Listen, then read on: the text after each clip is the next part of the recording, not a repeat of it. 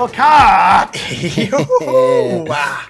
Back for another week. You're tuned into Backdoor Cut. My name is Josh DiMatteo, here as always with Jake Eisenberg and Matt Beatty. If I seem a little bit quiet today, it's because there is a horde of people on the other side of the wall that I'm recording from, doing a very big training that I do not want to interrupt. And if you're hearing any mumbling from the background, that would be them doing their training. They got you nervous. They got you nervous. You didn't even give us cool intros today. Yeah, there's not much I can do here, mate. Hands are pretty tired. But that was Jake that you're hearing, and we're all very, very G'd because it's Summer League. There is so many Aussies playing in the Summer League this year, so many NBL exports playing in the Summer League this year. It's a great time for Backdoor Cut. So it only makes sense to kick directly into our favourite and only segment here on the show, the Rose Gold Moment of the Week, or maybe this week, the Rose Gold Moments of the Week. Ooh. Very good. Where to begin? I feel like we got to kick off with Josh Giddey just steaming into Summer League like a man on a mission. He looks like he's put on 50 pounds of muscle. I was going to say, dude, he's pumped and jacked, this guy. Yeah. Beatty, you're our new OKC stan. Yeah. How's seeing Giddey out there getting you going? Mate, I've missed him. The last two months of the season he was gone, and I just lost interest in OKC. But obviously bringing Big Chet in and the return of Giddey, I think they are the team of Summer League for me right now. It's hard to not watch them whenever they're on. It's kind of the headline act, if anything. He's just such a fun player to watch. It's pretty hard to argue with that as well, considering the talent that OKC has on their Summer League roster. We were even chatting off mic earlier, like, why is Giddey even playing in these games? Like, clearly he doesn't need the reps. No, he does need the reps. All of these guys need the reps. I think it's great that he's at the games. Like, he definitely wants to get better. He's clearly worked in the off-season to work on his body, plus I imagine everything else. I love seeing guys like this. I said before we got on, Jaylen Brown was at Summer League in his second year to just practice some of the skills that he'd been working on. And, yeah, he looked too good to be there. But there's not too good to be anywhere. If you're just better than everyone, that's a good thing. It makes everybody excited. It gives you confidence. I'm disappointed to not see, like, Jalen Green. I'm not surprised to not see Jalen Green there, but he didn't play well enough to not come to the next year. Although you could argue that the Rockets' entire season is going to be a Summer League season this year, so no real point getting extra reps now. Might as well use this as a shop window to see who you can add for the full season Summer League. Yeah, I guess from a roster construction standpoint, what's the point of putting guys out there that you know are going to make the team anyway? But the dudes that are on these Summer League rosters aren't going to be playing some of the roles they're asked to be playing, right? So, like, you've got guys that are purely catch and shoot that are being asked to do other stuff, and it's almost like irrelevant. Like, oh, he struggled today, but yeah, he's playing a role that he will never be playing in the NBA. So, from that perspective, it can be helpful to have the right guys out there, which is why the Giddey and Chet thing is great to see.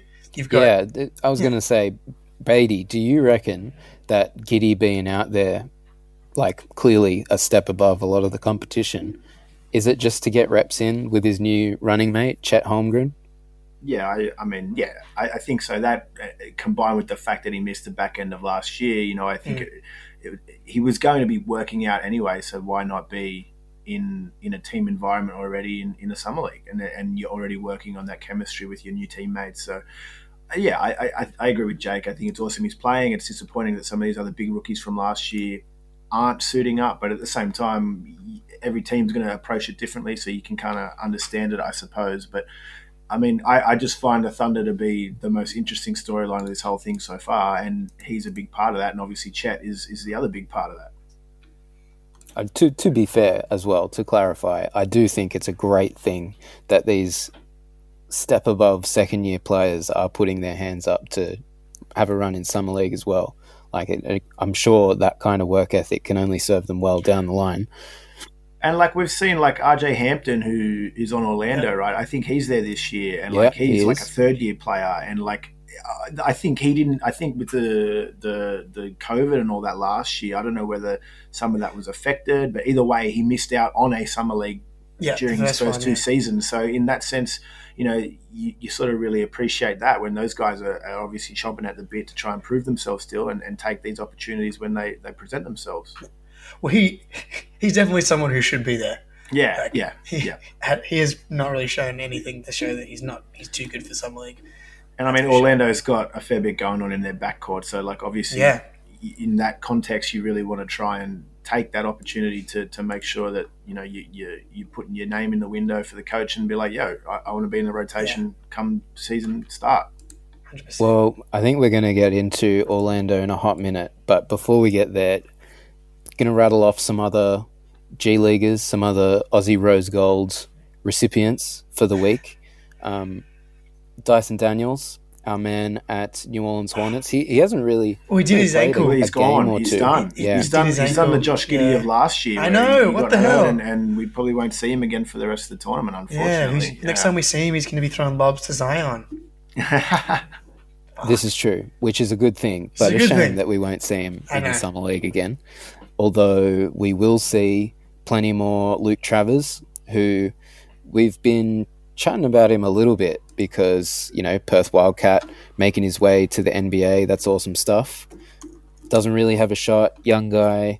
We didn't know if he would make it into the roster for this greater season or whether he would just be a Summer League addition and then shipped off back to the NBL or G League or wherever it might be.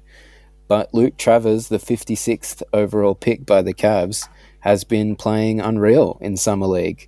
He can handle the ball with both hands. He pushes the pace, rebounds well, defends well. I feel like he'll stick around this season based off what the coaches are saying about him and what his teammates are saying about him. It's great. Beatty, you go. You're the resident Travers enthusiast.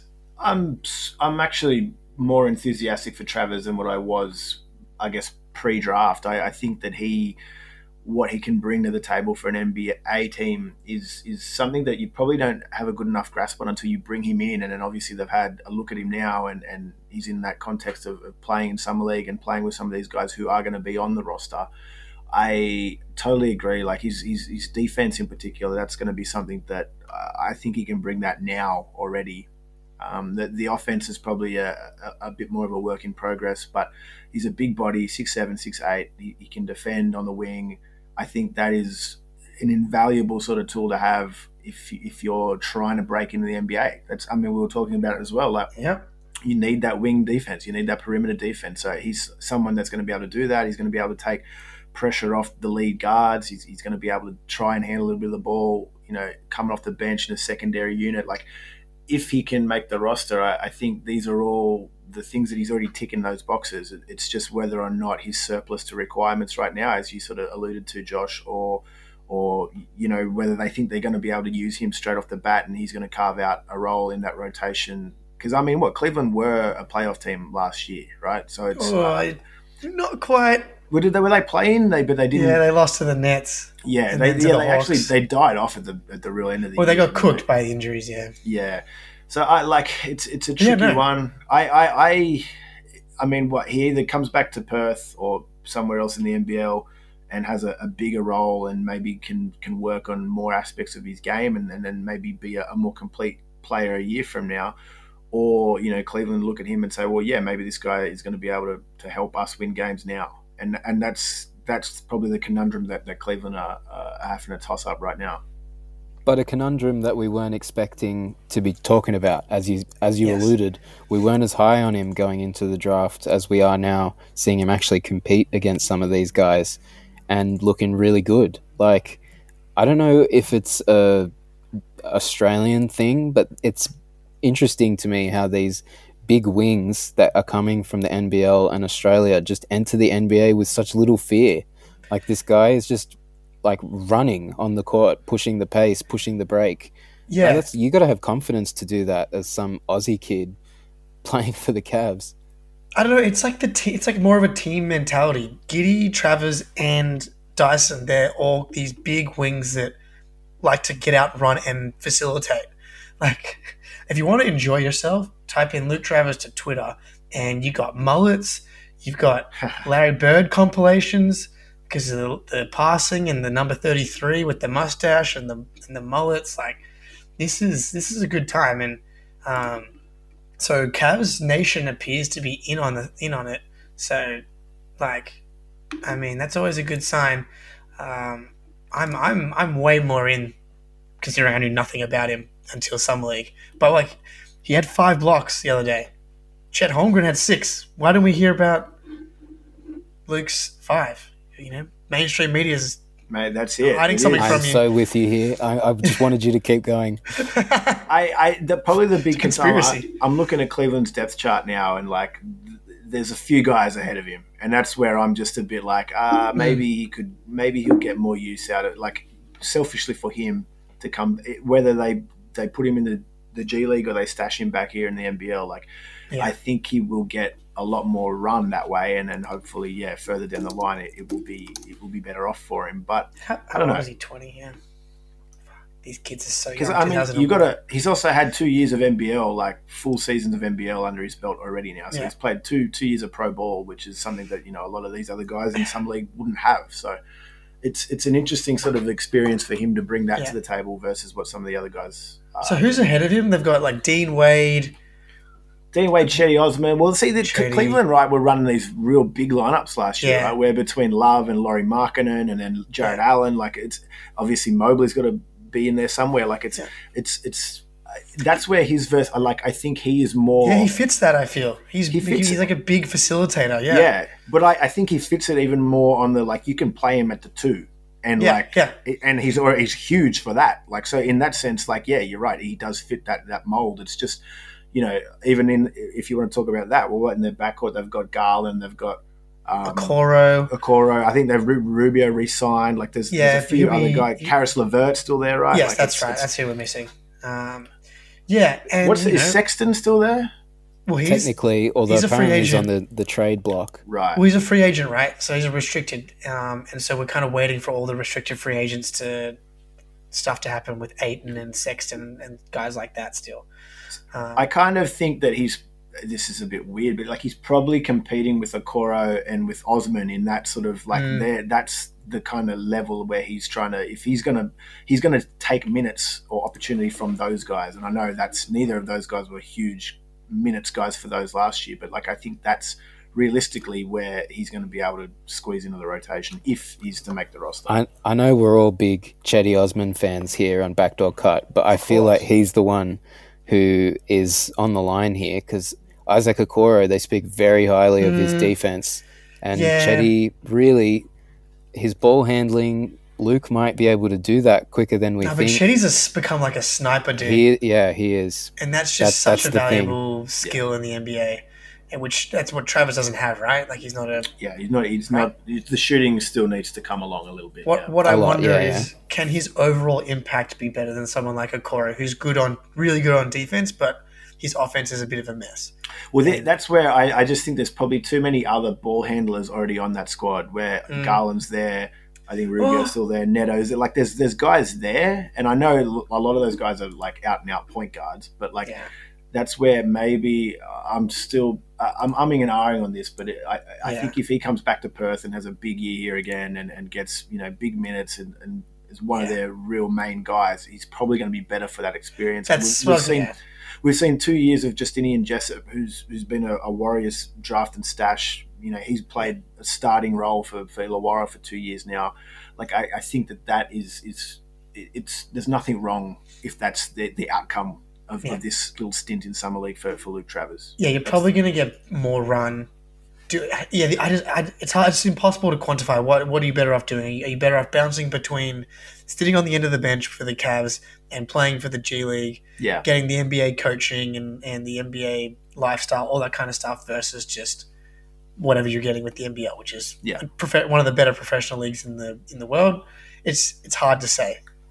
Pay wise, probably getting more on the two-way, I think. Yeah, probably. Yeah. But I think for his career, and I'm feeling a bit stronger about it now, just looking at that roster. But I do think that it's probably going to be hard for him to crack it. But I don't know. At the same time, like if he can keep playing well in summer league, he's going to be in the minds of Cleveland execs again next year, right? Yeah, no question.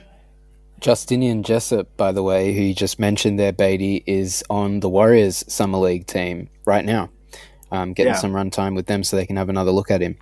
So that'll be an interesting. I haven't caught any of the Warriors so far in summer league, so I'm not too sure how big of a role he's been able to carve out there. But he's had 2 years now in the NBL. He's been stashed away for 2 years. I don't know if there's a rule on how long they can do that for, or I was talking about this today because the Celtics have the French guy Bellerin, and you basically just have their rights forever. Yeah, I think that's the case because the Bulls drafted Nikola Mirotic and kept him in Europe for a few years before he came over. And it didn't. He could have waited. Yeah, I still remember they were trying every year to bring him over, and he was like, "No, not yet." He could have waited. Mirotic was probably a different. That guy was a EuroLeague MVP. It's probably different levels of compared to. No, but I mean the draft rule. Yeah, they had the rights to him, so whenever he did decide to come to the NBA, it has to be to the Bulls. Yeah. So that's in that sense with Jessup, he's probably a big chance of being stashed away again next season because I don't know whether he's going to crack that Warriors rotation. I know they've lost Gary Payton, but still, it's I mean, they only gave him 11 minutes yesterday in the game. Yeah, they don't even have his bloody picture on the box scores. Come on, man, let's get it together. And then. Just rattling off a few more Aussies that we've got. The Luke Travers bowl with Jack White yesterday, right? I think that's probably the little bit of the one that I probably didn't expect that one so much either. But he's been good, right? Mm-hmm. Jake, you seem to be on the Jack White train. Oh man, I just all of a sudden I'm seeing Twitter kind of go off about Jack White, Nuggets Twitter, and. So I jump in. He's got 15 boards. He's getting up and down. Again, another one of these 6'7" dudes that can just do a bunch of stuff. We seem to have him just a tap. They with these guys. I know, right? Yeah. They need to go to the Joe Ingles School of Shooting though, because none of them can shoot. Yeah. None of them can shoot. Why? I don't get it. They're all feisty defenders, all great ball handlers. None of them can shoot. I put Ben in this category too. Simmons. I think I'm not even going to talk about Ben Simmons, but I think Joe is interesting though, right? Because when Joe first came over from Europe, he couldn't shoot either. Good point, actually. Yeah. So that is probably the most encouraging thing about that is that's a guy who came over when he was 26 or 27 already. Yeah. So he was a late guy, sort of like Mirotic, as you were just talking about, Josh. And in that first year, he wasn't really doing anything offensively at all for Utah. He was just a body on the floor. So, to go from that to one of the best 3-point shooters in the league for a couple of years there, Joe Ingles, the best. Yeah, I think that's obviously it can be done. Yeah, exactly. And rarely does someone get worse at shooting. It's just how much better can you actually get? Well, yeah, we've got Jack White. He's on the Nuggets Summer League roster right now. We've got 2 Aussies on the Bulls in Akolda Gak and Makur Maker. Sydney Kings DJ Vasiljevic is on the Phoenix Suns roster, as is Joe Luala-Quill and Duop Reith, who had a big game the other day. The funny one with Phoenix will be what happened with DeAndre Ayton, because I think that's ultimately if they've got to fill out roster spots because there's a Kevin Durant trade or there's whatever it looks like, that's where maybe some of these bigs might be a sneaky chance for them. But it's weird for me having that many guys between Duop and Luala-Chul. Luala-Chul was an MVP candidate in the NBL last year. He had a really good season. Yeah, for sure. But it's kind of they're almost going at each other, competing for the same spot, which is a bit interesting from an NBL standpoint. Vasiljevic, I'm a massive fan of Vasiljevic. We watched him a couple of times, Josh, and the final series. Big fan of his. I don't know whether or not he's an NBA guy just yet, but I love his game and I love his attitude towards it. So it's great. he has an NBA game. It just needs like that little bit more. It's got NBL polish on it right now. He needs NBA polish on it. Yeah, I don't know. It's one of those where, like, I don't know whether, like, say if he just had 2 or 3 more inches on him, or if he was, his wingspan was like, it's probably one of those things where, or if he's like more of an out and out point guard at his size, maybe he would be considered more. I don't know. Yeah. Like, he can shoot the ball, and like, he's not afraid to attack the basket. So that both of those aspects are, that's what I admire about his game, at least. And whether or not he's in the NBL again next year, I think he's re-signed with the Kings, but he has Europe outs, and I think all these guys have NBA outs, obviously. So, I don't know whether anything in Europe, if no interest in the NBA, if that's a possibility for him. But I know the Kings would love to have him back if neither of those pan out. I would love the Kings to have him back, for sure. Yeah. The guy curls around a screen like anyone, Yeah. It just, it probably is a matter of size more than anything, because he's like just a touch too short, and he's got short arms, and he's a bit nuggety. But, in the NBA, it's hard. That'll do it. That's all. Yeah. You can't. Every little margin, whether it's your arms or your freaking hand size, can be the reason. But he has the game. He has the. He has the mind. And he's another one. Like, I think he played 4 years at Miami, or he went to one of those schools down there in Florida. So like same with Jack White. I think Jack White went to Duke. So like Duke, these guys, the NBA scouts who are more into the college side, they know of these guys. So that aspect is probably only going to serve to help them, hopefully. I was going to say, I don't know, maybe not. Yeah, maybe not. Yeah. But as you can see, clearly we've got a glut of Australian talent incoming to the NBA, trying for the NBA. It's extremely exciting, so obviously it has to be at the forefront of our Rose Gold chat this week. But that's not the only things happening in an Aussie NBA front. We've had Joe Ingles sign for the Bucks for a year, and he's going to run the pick and roll with Giannis better than anyone has ever run it in the history of the game.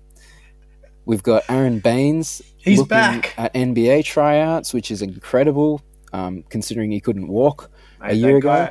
The guy that runs the Twitter page must be loving life right now. That Baines Twitter page that just follows him around everywhere. Like he's got something to post about again. Yes, that's right. I forgot about him. Baines fan page. He'll be stoked. Well, he'll be back. He held workouts the other day. Hopefully he. I think we're all optimistic. He might. Someone will take a flyer on him. But I'm hopeful. I was really hopeful it would be the Celtics, because we have a Daniel Tice hole to fill now, and Baines in theory would be perfect. It's just the Celtics already have a few injury kind of concerned guys, and so I don't know how much you want to add a 35-year-old dude who couldn't walk 6 months ago. But Tice was playing 5 minutes in the finals.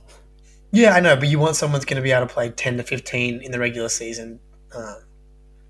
You just don't know right now with Baines, so I get it, not taking him. I think the other one that I'm maybe a little bit hopeful for is maybe Phoenix again.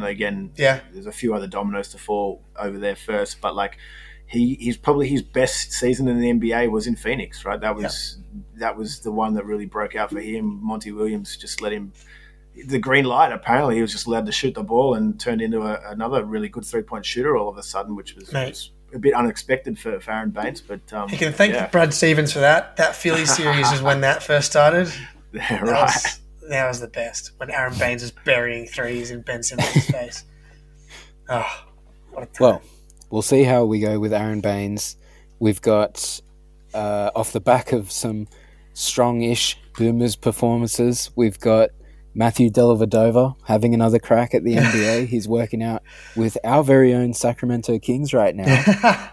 We're not going to sign him, but we'll see if the real-life Kings give him a go. I don't know, man. Yeah, he just wants one more $2 million check, and that's fair enough. Don't we all? Yeah. I might go to the next Summer League. Yeah. Just in case. Why not? Sacramento, you never know. You never know what they might do. And he'll link up with his old mate, Mike Brown, over in Sacramento. And then one of the bits of Rose Gold news that I've been frothing, but has nothing to do with the NBA, is Dante Exum signing a long-term deal with Partizan Belgrade in the EuroLeague, who have a fervently passionate fan base, and I'm very, very keen to see him play in environments like that. I think that's just going to be good for Dante. Just settle, get just like a couple years under your belt, like just playing professionally. It's not as rigorous as a schedule. You can probably take care of your body a little easier. Like, just get back on track and then maybe give it a crack back in the NBA in another couple of years. Yeah, I agree. I think this gives him the perfect platform to do just that. Yeah. Did you say, I don't know, how many years was that contract? Do you know off the top of your head? I didn't say term. I just said long term. Is it long term? I don't know. That's what I'm asking you. But like, I imagine he's probably only signed for a year, but I think a lot of those deals are longer like than that. his 3-month deal at Barca. No, but the Barcelona thing got extended, and I mean, like he was really good in Barcelona. Like they made the Final Four in EuroLeague, and they had a lot of injuries, and I think that was a big factor with how he ended up on that roster and got minutes, and I think that's why he's probably got squeezed out there for the upcoming season. But yeah, I agree. I think FIBA, that style of basketball actually probably suits him more. I think he can, if he never comes back to the NBA again, but just has a strong career in Europe, like that would be awesome for him. What a life, man. Come on.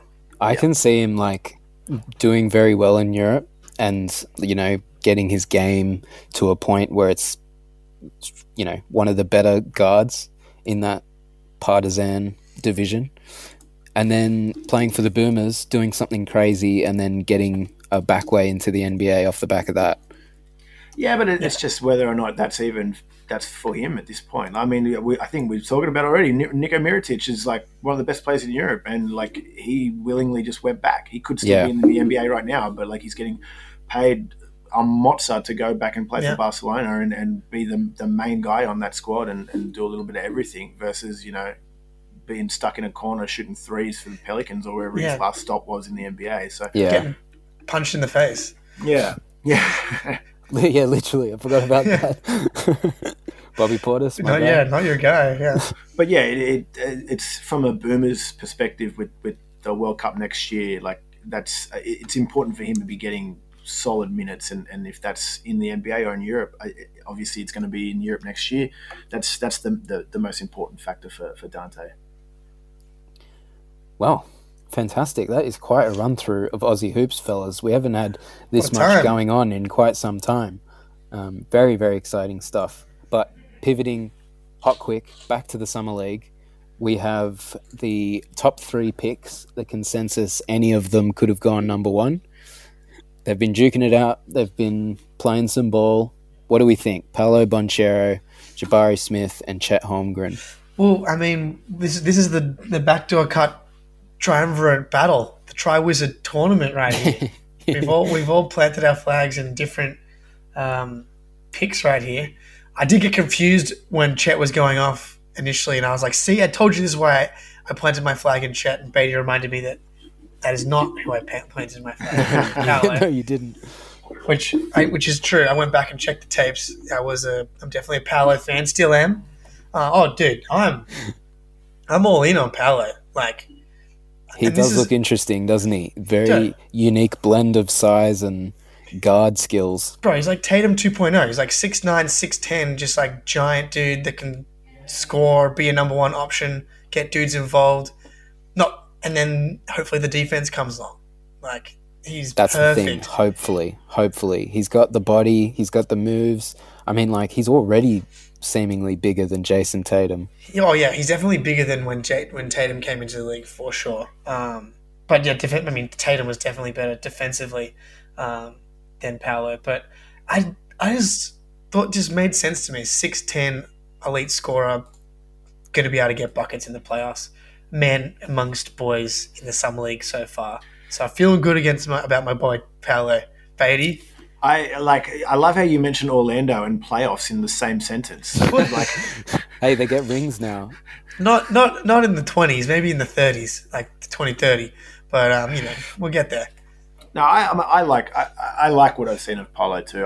For me, it's just more. It's the ceiling pick was Chet, and given where OKC is at their sort of rebuild and timeline, and I mean, I don't know, Orlando's maybe not too dissimilar in a way. Like, you look up and down their squad, and they've got a lot of young guys as well. I don't think anyone's sort of got super high expectations for them this year either. But like, you know, I just think you want to go the ceiling option there, and for me, that's Chet. See, I'm not so sure. I'm not so sure. How is that not the ceiling? This guy could be KD. Stop. No. I know he had the pull-ups. Why not? I think his blocks are overblowing his defense. I don't think he's going to be that effective a defender in the NBA. You're a person who thinks that Porzingis is a rim protector. Because he keeps people's shots low at the rim. Porzingis is a terrible defender. Like I think that Chet is going to be like physically. I totally understand. Like obviously the guy needs to put on some weight, and that's going to happen. He's 20 years old, whatever he is. Like that's no issue. Like pull up Giannis's summer league tape and tell me that guy is the two-time MVP. So that's where I probably lean more towards that. Obviously, again, being a little bit of a Thunder person from last year with Giddey already, you know, the prospect of those two playing together, we've seen a little bit already now in Summer League. It's like that was the pairing that I wanted for them, and obviously it went that way because Orlando made the decision for them, I suppose. Yeah, and I will say Shai Gilgeous-Alexander, Josh Giddey, Chet Holmgren, like it's going to be oh my God! Really cool to see. They've got 1,000 lottery picks for the rest of the decade. They're going to be in the lottery again next year easily. They're not going to be a playoff team next year. And if they threaten that, they'll shut everybody down and then they make sure that they won't be. They'll be in the Wembanyama, or whatever his name is, the French kid. They'll be in his sweepstakes as much as any of these other terrible teams will be. So, you know, I don't know. Like I just think that I would have went Chet if I'm in that situation. I kind of get it with Orlando too, with Paolo, because he's going to be a really good player. They need someone like that. Yeah, they need like you're right, Jake. Like he could be. Well, I think he will be their best player already this year. Like if he can stay healthy, right? Like who else is like he's going to lead their most reliable scorer. He's going to lead them in scoring at least. Yeah, for sure. I think for sure. I like Franz. I think maybe Franz overall might be better than Paolo for his rookie year, but I kind of am with you as far as like pure ceiling. Like in theory, Chet could be a defensive player of the year and get you like 23 a night. Like that's in theory. I'm not there yet. I know, obviously, but I do see the possibility, like, and that's like. Whether or not he hits that ceiling is crazy. I think 23 is conservative too. Like, because this guy can shoot the three, right? I mean, he can shoot the three. Tyler can't really shoot the three. I don't think Chet can shoot the three that consistently yet, though, can he? Oh, he's meant to be a pretty good 3-point shooter. He's definitely like he looks comfortable letting it go. I just think that there's the versatility there. And this is again with Giddey, right? Like, I mean, this is a pick and pop target. This is a pick and roll target. Like, I don't necessarily know if he's got a low post game so much, and obviously the body is a thing that's probably more of a work in progress for him. He can pass the ball, he can handle the ball. You don't necessarily want him to be out up top handling the ball too much, but at the same time, like he's had possessions where he's just pulled step back threes on people, and it's just that's outrageous. It's probably like the most you couldn't reach it. Mo Bamba couldn't reach the tip of his 3-point shot. So I hear what you're saying in that sense. Pulling the rebounds down, pushing the pace, like, dude, just watching him is visually fascinating experience. I feel weird. It's like that's wrong. That shouldn't be happening. He's definitely doing shit that 7'2" guys don't usually do, which is a fantastic sign. I forget who I was listening to, but there's a podcast talking about his dad, I think, used to play. I'm not sure he made it to the NBA, but his dad, you know, not unsurprisingly, also a super tall guy, but had a bunch of body issues as he was growing up. And so he got Chet in like physio super young. And so now Chet's got all this mobility and flexibility, and like he's comfortable running and dunking and landing and doing all these things that 7'2" dudes don't fucking do. That's interesting to know because I did not know that, and that's right up your alley. That worries. Yeah, that's right up your alley. That tidbit. Yeah, 100%. That's changed a lot of things. You want that story for Zion, which doesn't exist. Otherwise, you would have heard it. Hey, he's looking pretty good though. Oh God, looking good where? In the standing dunks that he's been doing, which he has. No, I just mean like physically, he's looking pretty good. He looks better than last year. Yeah, who knows though with this guy and the lighting and the angles. Like you got. I don't doubt that he has a production crew either. But hey, Can only go off what I've seen. That's a side note, though. Back to Chet and the boys.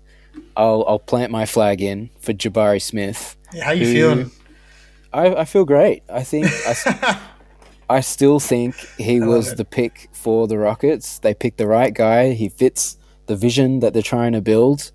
I can't really comment on how prepared he will be to play defense because I don't know if the Rockets or their Summer League affiliate play any defense. But he looks good.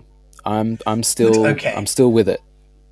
Would you have taken? But you did you ever say that the Magic, if you were them, you would have taken Jabari first? I feel like I may have. We're gonna have to go with that because that just fits this whole thing quite well. Yeah. So I don't know. I haven't loved what I've seen from him yet so far. I think it's maybe like if I'm going on about Chet being the ceiling guy, I think maybe Smith is the floor guy. I think I'm with you. And if that, like, I'm a little bit more concerned. Like, I just don't know if I think the offense from the other two has been more impressive so far. And that's probably, like, it's obviously easier to sort of, again, it's Summer League, and I agree, I don't think anyone's really playing much defense out there. But, like, at the same time, you know, I just think maybe Jabari's probably got a little bit more work to do to get to that point, if that makes sense. He's also maybe the most physically impressive. Like, I get Paolo is like a really intimidating, physically impressive guy. No, come on. What, you don't reckon? The 6'10" dude with like elite ball skills. Paolo? Yeah. Yeah, no. Dude, Jabari can't even fucking... I don't know with Paolo. Like, my thing with Paolo is maybe he gets run off the floor in NBA over 82 games. Like, that's my concern with him. And I've bagged on about it a little bit because is he a 4 or a 5 in the NBA? He's a 4. Yeah, I don't know. That limits things. I think that's not ridiculous. Ideal, man. I'm scared. I'm getting bad. Yeah, I don't know about that, but I think if Karl Towns can play the 4, then Paolo can play the 4. Yeah, but Karl Towns is the best big man shooter of all time. Oh God, yeah, and he's one of the worst defenders. Well, he's just got a 3-time depoy on his team now, so that's next. It's all good. We'll get to that. We will get to that. But yeah, I'm with Beatty on this. If he's predominantly going to be the 4, which he will be, because Magic have so many young centers to groom otherwise, then he's going to be spending a lot of time on the perimeter, out in the corner. I don't know. I would, if I was the Magic, which I'm not, then I feel like Jabari Smith would have been the safer, can put him in any kind of scheme and you will get an effective player. And I still think that. I think you kind of touched on it. There's probably too much overlap between what Jabari Smith can do right now and what some of these other bigs on that Orlando roster can do already. And like, why you don't want a bunch of bigs who all do the same thing. So in that sense, like, I think Paolo is unique because like he can score the ball. Like he's the best. Like he's gonna average what? I reckon he'll average 20 something. I was gonna say I reckon he'll get pretty close to 20 this year. Yeah, he'll be nudging that if he can play the full year, and hopefully he'll have no restrictions or anything like that.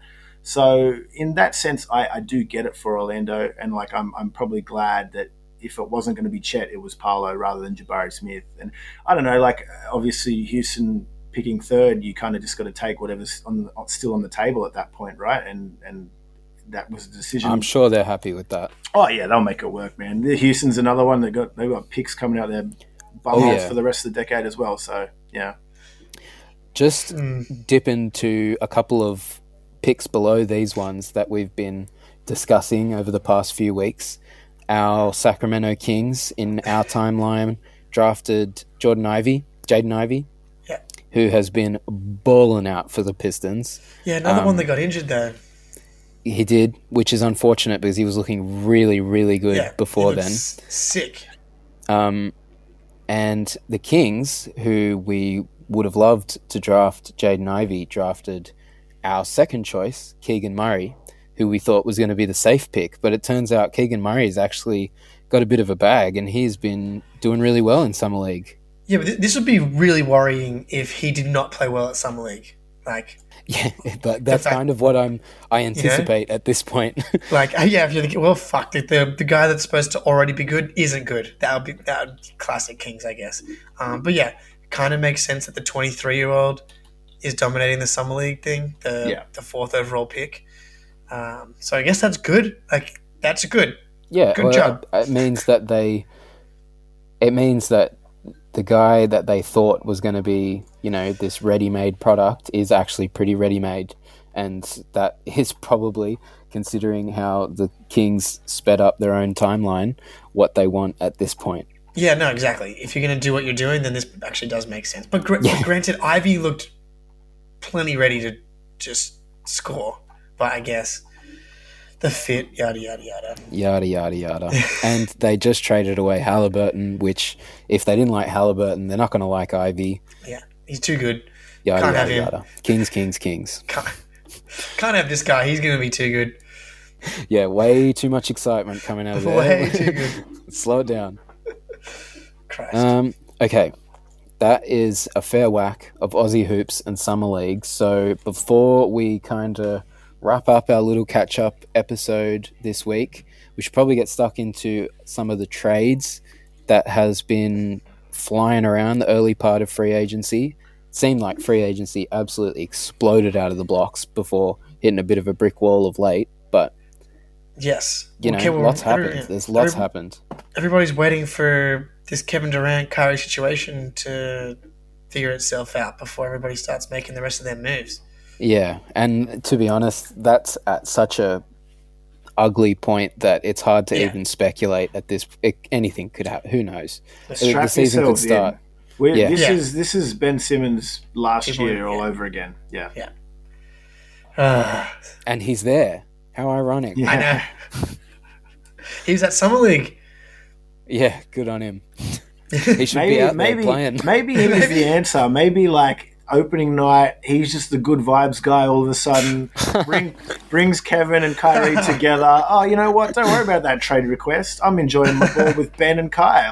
We're winning games. Maybe Ben's the secret recipe. The photos and short clips I've seen of him this offseason, he does look like he's beaming. Who? Ben. What clips? He's smiling and everything. Of him just sitting on the sideline, giving a thumbs up at the camera. Of course. That's why he does best. Be beaming? Yeah. Well, I don't know. He looked pretty miserable, or he didn't even look for a good period of last season. So, and he looked miserable before that. I don't know. I just like to see the guy smile. You don't see it too often. Truly. Oh my God. But some of these trades, let's kick off with one that Beatty referenced earlier. Probably the weirdest trade I've ever seen in my life. The Minnesota Timberwolves trading for Rudy Gobert from the Utah Jazz for the biggest haul of first-round picks you'll ever see.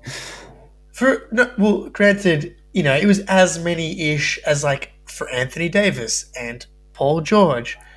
Okay, kind of makes sense for those guys. The Paul George one, it does. I wouldn't even say that makes sense. The Paul George one was opportunity cost to also bring in Kawhi. Correct. So I will allow a little overspend there if it means getting both of them. I think it made sense for both that one and the Lakers one.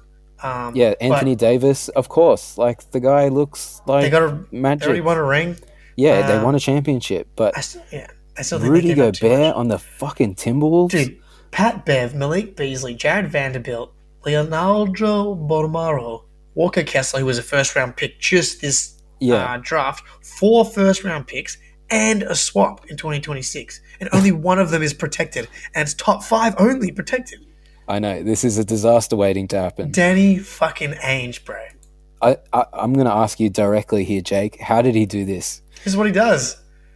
What do you mean this is what he does? This is what he does. This is where he thrives now. It's asset accumulation. He is the trailblazer. Danny Ainge walked so Sam Presti could run.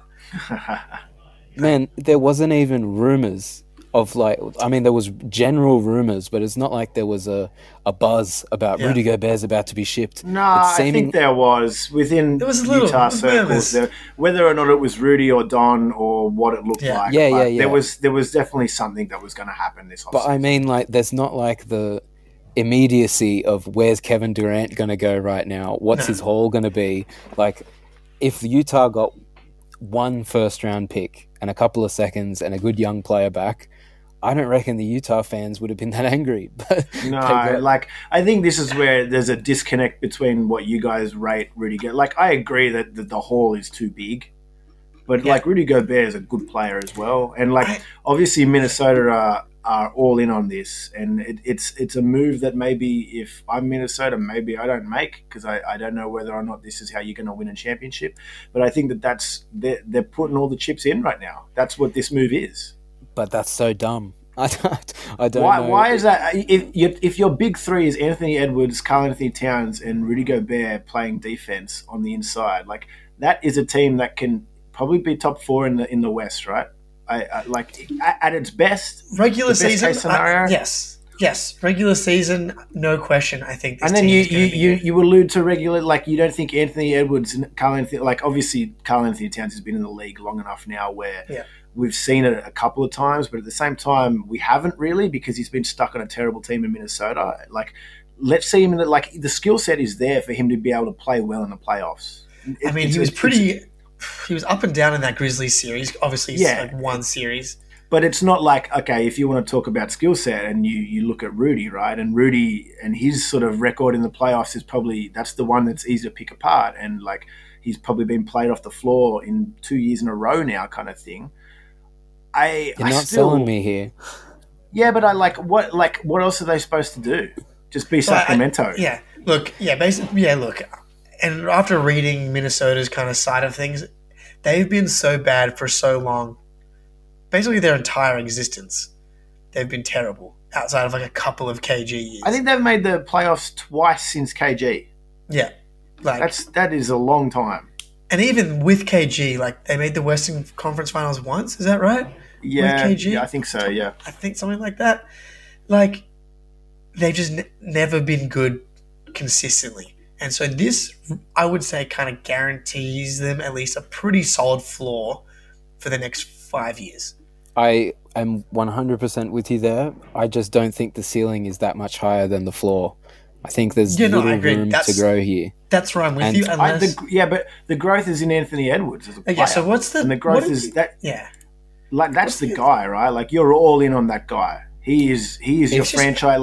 If John Morant didn't exist, Anthony Edwards would be that guy. You know what I mean? I 100% agree. A year behind, right? Maybe next year is the year. That's the year. Edwards year. I mean, some people are crazy high on Edwards, and I didn't kind of realize how high people are on him.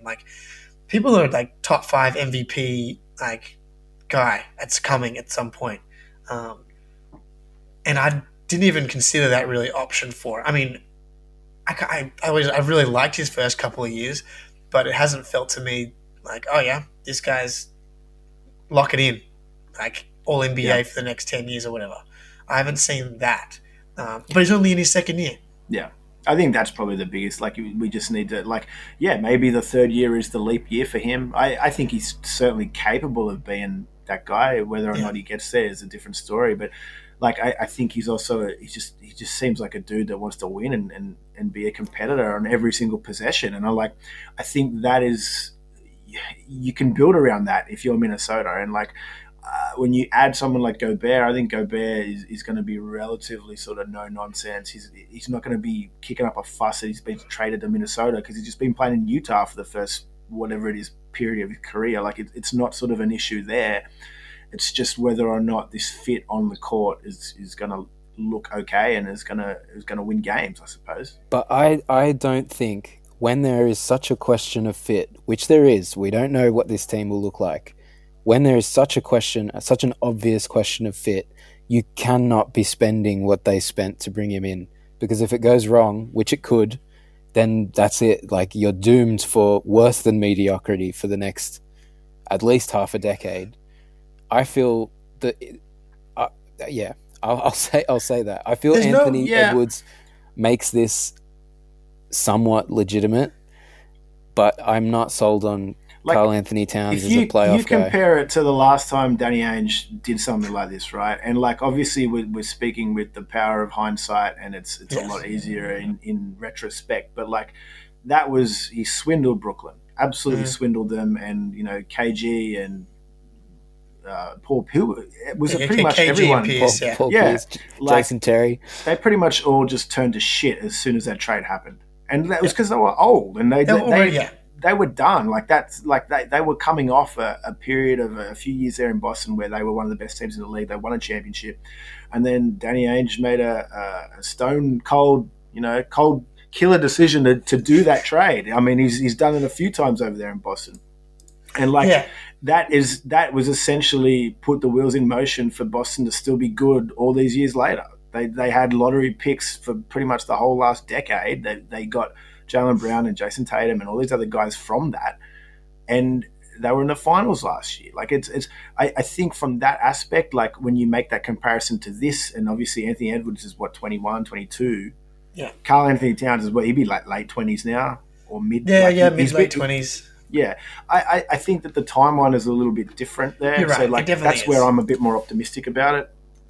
Yeah, no, I think that's a really good point. Like I don't see a complete just everyone falls apart situation. Like Gobert, so he's 30, but I mean that's fine.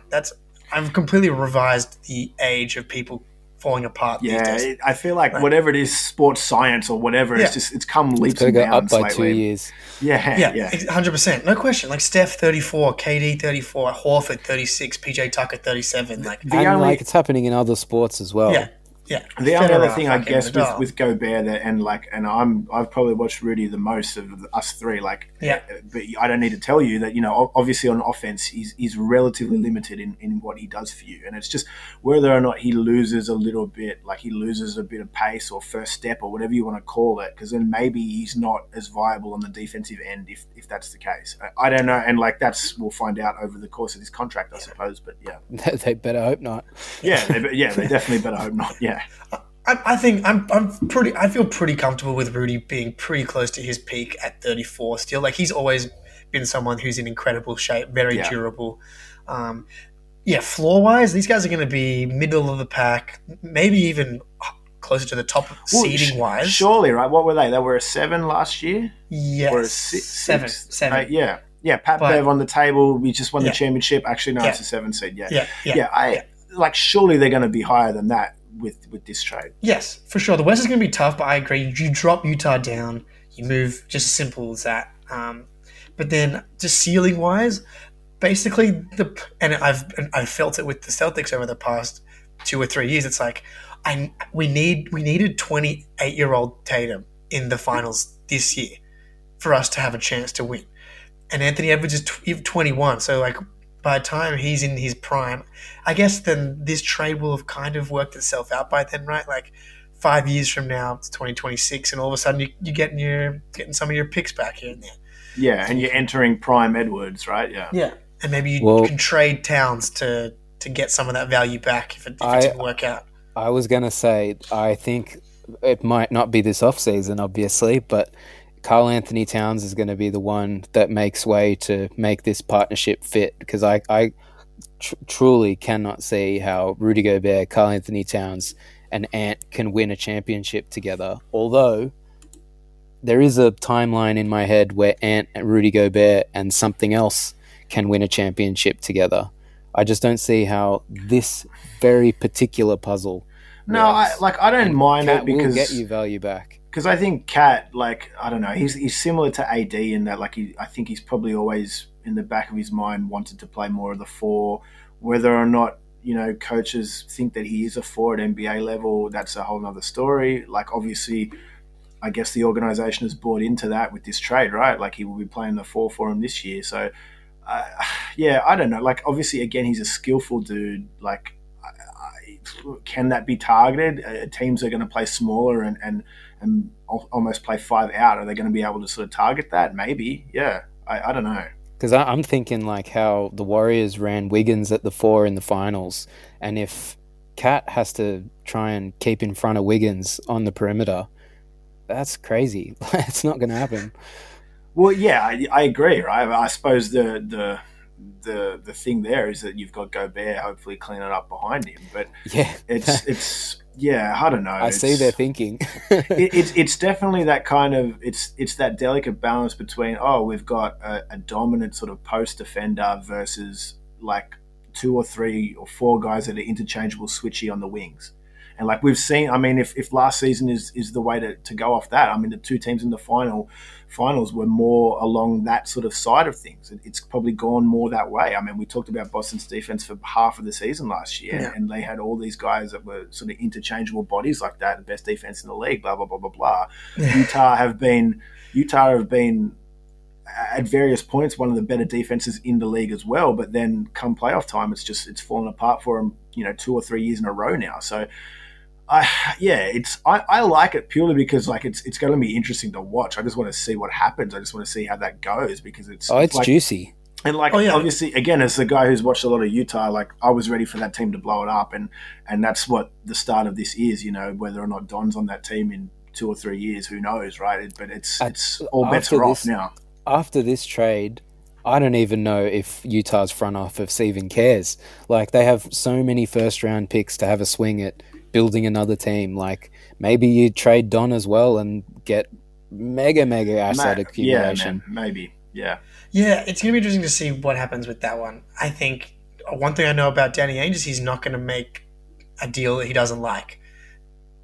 He's going to, he has to be a fucking fleecing. Like this is just how he operates. So he won't trade Donovan, and I promise you there won't be a KD situation where he gets bullied into doing it. I don't think. But yeah, interesting. And they could just like do a stealth tank very easily at this point. Oh, I think so. I think yeah. Like Mitchell's not good enough to carry a team like nothing to a 7 seed. And the other thing as well, you look up and down that roster, and whether it's Jordan Clarkson or Mike Conley or Bojan Bogdanovic, like these are all guys that could potentially help playoff teams this year. And so if it's a fire sale and say all of those guys are gone by the deadline, but Donovan's still there, that's nothing. That's going to be a bad team. Yeah, dude. Like, easily. And I mean, it kind of started with Joe. Like he's was so important to that team. Yeah, that's when this blow up started. Yeah, they blew the team up when they let Joe go.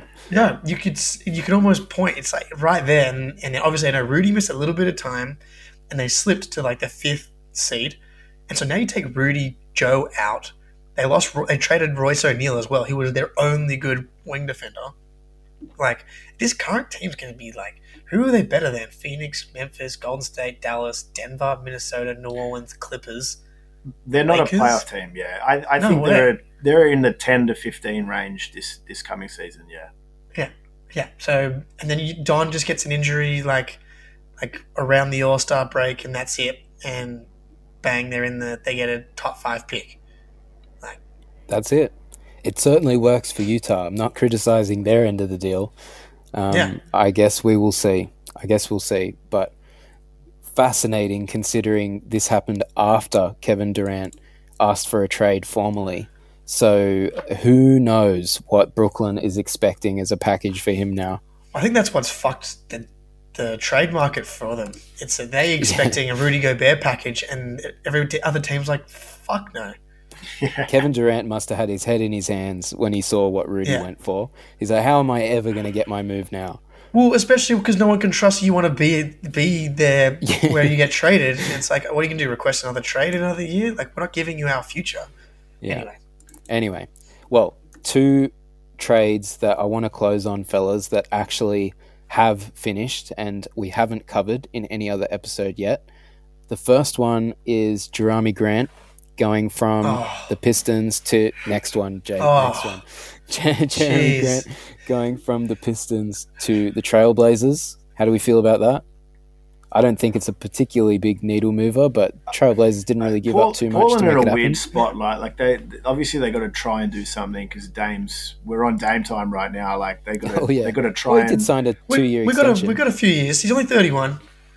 Yeah, well, again, hopefully, let's subscribe to the theory that he can be Chris Paul at 37 and still looking amazing. Let's hope. I want that outcome. So hopefully that's what it is. But I thought it was a bad. I know he missed a bit of time last year. It was just a bad year overall for Portland last year. So yeah, but how much of that was could he have come back in the last? Because that was one of the most impressive tank jobs in the second Yeah. half of the year I've Yeah. ever seen. Yeah. Like, And so I guess this is a little bit of a retool on the fly, but it's just sort of like, Yeah. is the pieces that they've brought in, is that going to be good enough? And I don't know. I'm still, the jury's out there for me. They've got a lot of guard depth, like signing Gary Payton on a free agent deal, and they signed Anthony to a max Yeah, see, I love extension. Anthony. Anthony's a good player. Yeah, me too. Yeah. But I can see them in real time rebuilding the Dame CJ team to essentially the same thing it was then, and it didn't work. yes, So, but this time, so you bring in Grant and Peyton. Okay, now that you've got two really good Defensive perimeter players, defenders. yeah. Okay, so to surround them with, and Nurkic can defend. I don't Yeah. know. And look, I think that their goal is to just be like, good, solid, make the playoffs, maybe make the second round, and that's fine. Like, I can see a timeline where they're a top 4 seed at the end of the season if everyone's healthy. that feels like the ceiling, though.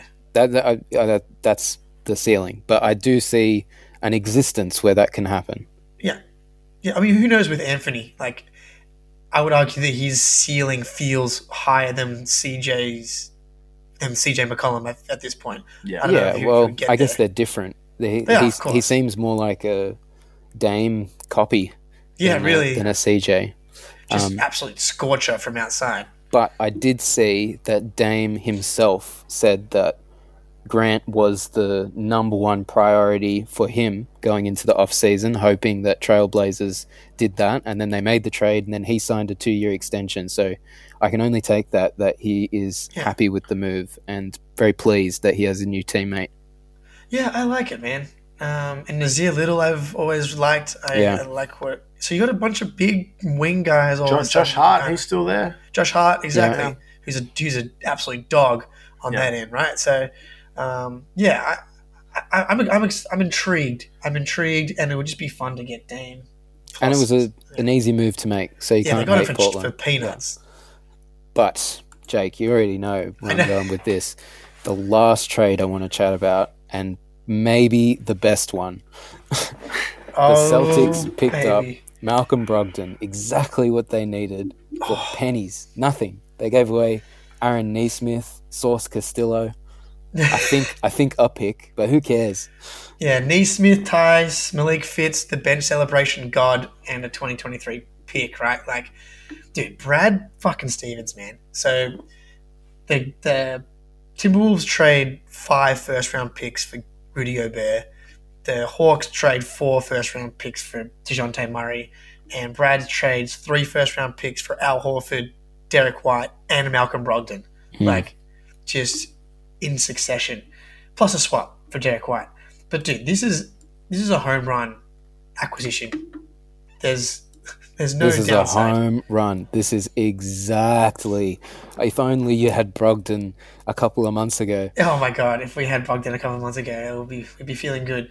I mean, the only concern, obviously, is the injury stuff. Like, he hasn't played a lot in the last few years, but the hope is one that he was actually fine to come back last season. But then the 2 previous seasons, he played 56 and 54 games. But those are kind of misleading because they were shortened seasons, so the percentage of games played is actually not like if you get a 56 out of 72 equivalent from Brogdon, you're going to be stoked. And now they have the depth to survive any injuries to anyone in the backcourt there. Also, not to mention, this will likely be Brogdon's first stint coming off the bench again in quite some time. He won't be a nailed-on 36-minute starter every night, which hopefully helps with his durability issues. Yeah, that's the thing. The load's going to be completely different. He was on the Woj pod today talking about how he's fully bought into 6 Man of the Year. Man, I would put your money on Brogdon to win 6 Man of the Year right now. That is hot. 15-1, baby. Hey, let me tell you. I think it's a great fit. I think it's exactly what they kind of needed. Like, if there was anything that you needed to address from the previous season, that was kind of it. Some offense off the bench, and particularly, just another guy that can handle the ball and help out in the backcourt, and he's all of that. He's probably the best possible thing you could could have hoped for from that, I suppose. So, yeah, it's a great move. I just want to reiterate here that your two guards off the bench is Brogdon and Derek White, who could be starters on a playoff team themselves. Like, that is insane. A team that just went to the finals lost 0 players that they played in the finals and added Brogdon and Danilo Gallinari. Yeah, which my fingers are crossed. I was going to say, Joshy. Primo Gallo, because, man, Gallo's great when he's healthy. Like, he's genuinely a really good offensive player. Dude, exactly. The resident Italian on the pod. Like, yeah, we love Gallo. We love him. This is, man, and like, again, the role is just take the load off. Feast off open looks. Like, exactly. Shoot your 3, my guy. It's like the Jays kind of ran out of gas because they had to carry the team so much throughout the season and playoffs, and now you've got Brogdon and Gallinari that can help limit those minutes.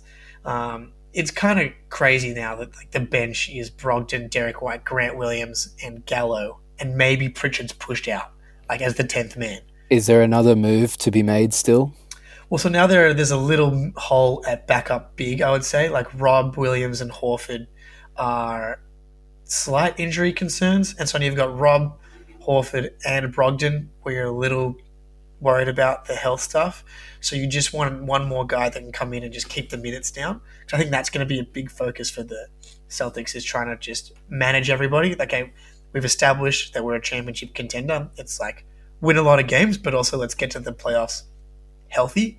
And I think the moves that they've made will help them get there. And that is one guy short. I don't know if Baines is the guy, because then you're adding another D with injury concerns. But I suppose that's not the worst problem in the world. Like, you just need a reliably healthy backup big. Yeah, and you need like a Biyombo. Yeah, exactly. We've got to find a Biyombo. There's Dikembe Mutombo's nephew on the Celtics Summer League squad right now.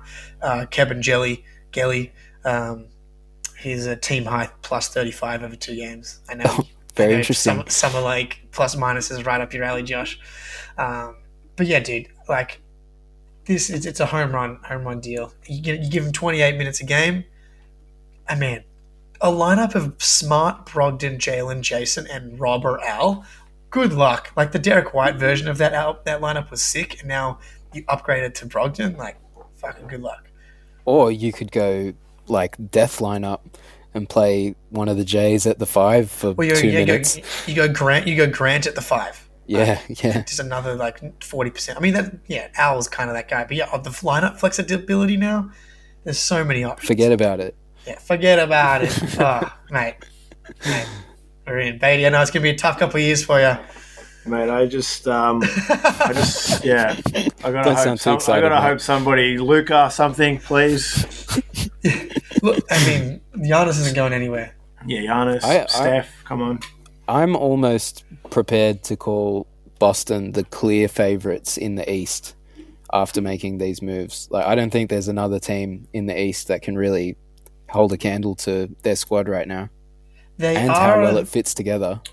They are the betting favourites in the East, so do with that what you will. But short of the Miami Heat signing Kevin Durant, of course. Oh yeah, I mean, cannot rule that'd be that a worry. Out. I don't know, man. I mean, JT already outplayed him this year, so I don't know. Okay. Man, what's to be worried about? What the fellas? Fuck? Yeah, the Heat gonna throw it. I swear I'll be pissed though if the Heat if they got Kevin Durant. Yeah. Anyway. Well, they could do. We're just gonna have to sit tight. Fingers crossed, mate. Oh.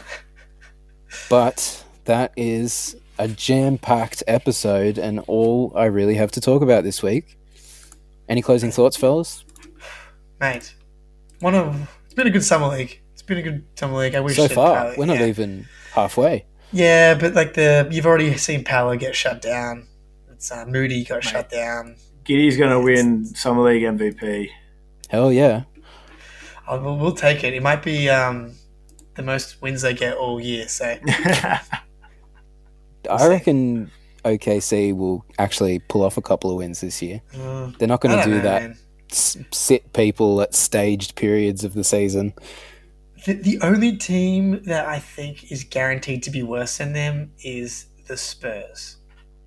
for once, who will be doing everything in their power to lose. Yes. Yeah, which I've never seen before, and I'm excited. Maybe I'll go the unders Are this you year. going to go unders? Yeah, I was about to say. I love it. Well, I mean, look, Sportsbet will decide whether I go the overs or unders here. Yeah. Look, man, it's Tim Duncan 2.0. We'll do the DeJounte trade maybe next week. Yeah. I think we covered it very briefly in our last episode. Oh, that's right. We previewed it before it actually happened. Yeah. Yeah. Good call. But yeah, that is kind of it. And you've been tuned into Backdoor Cut. Until next week. Peace.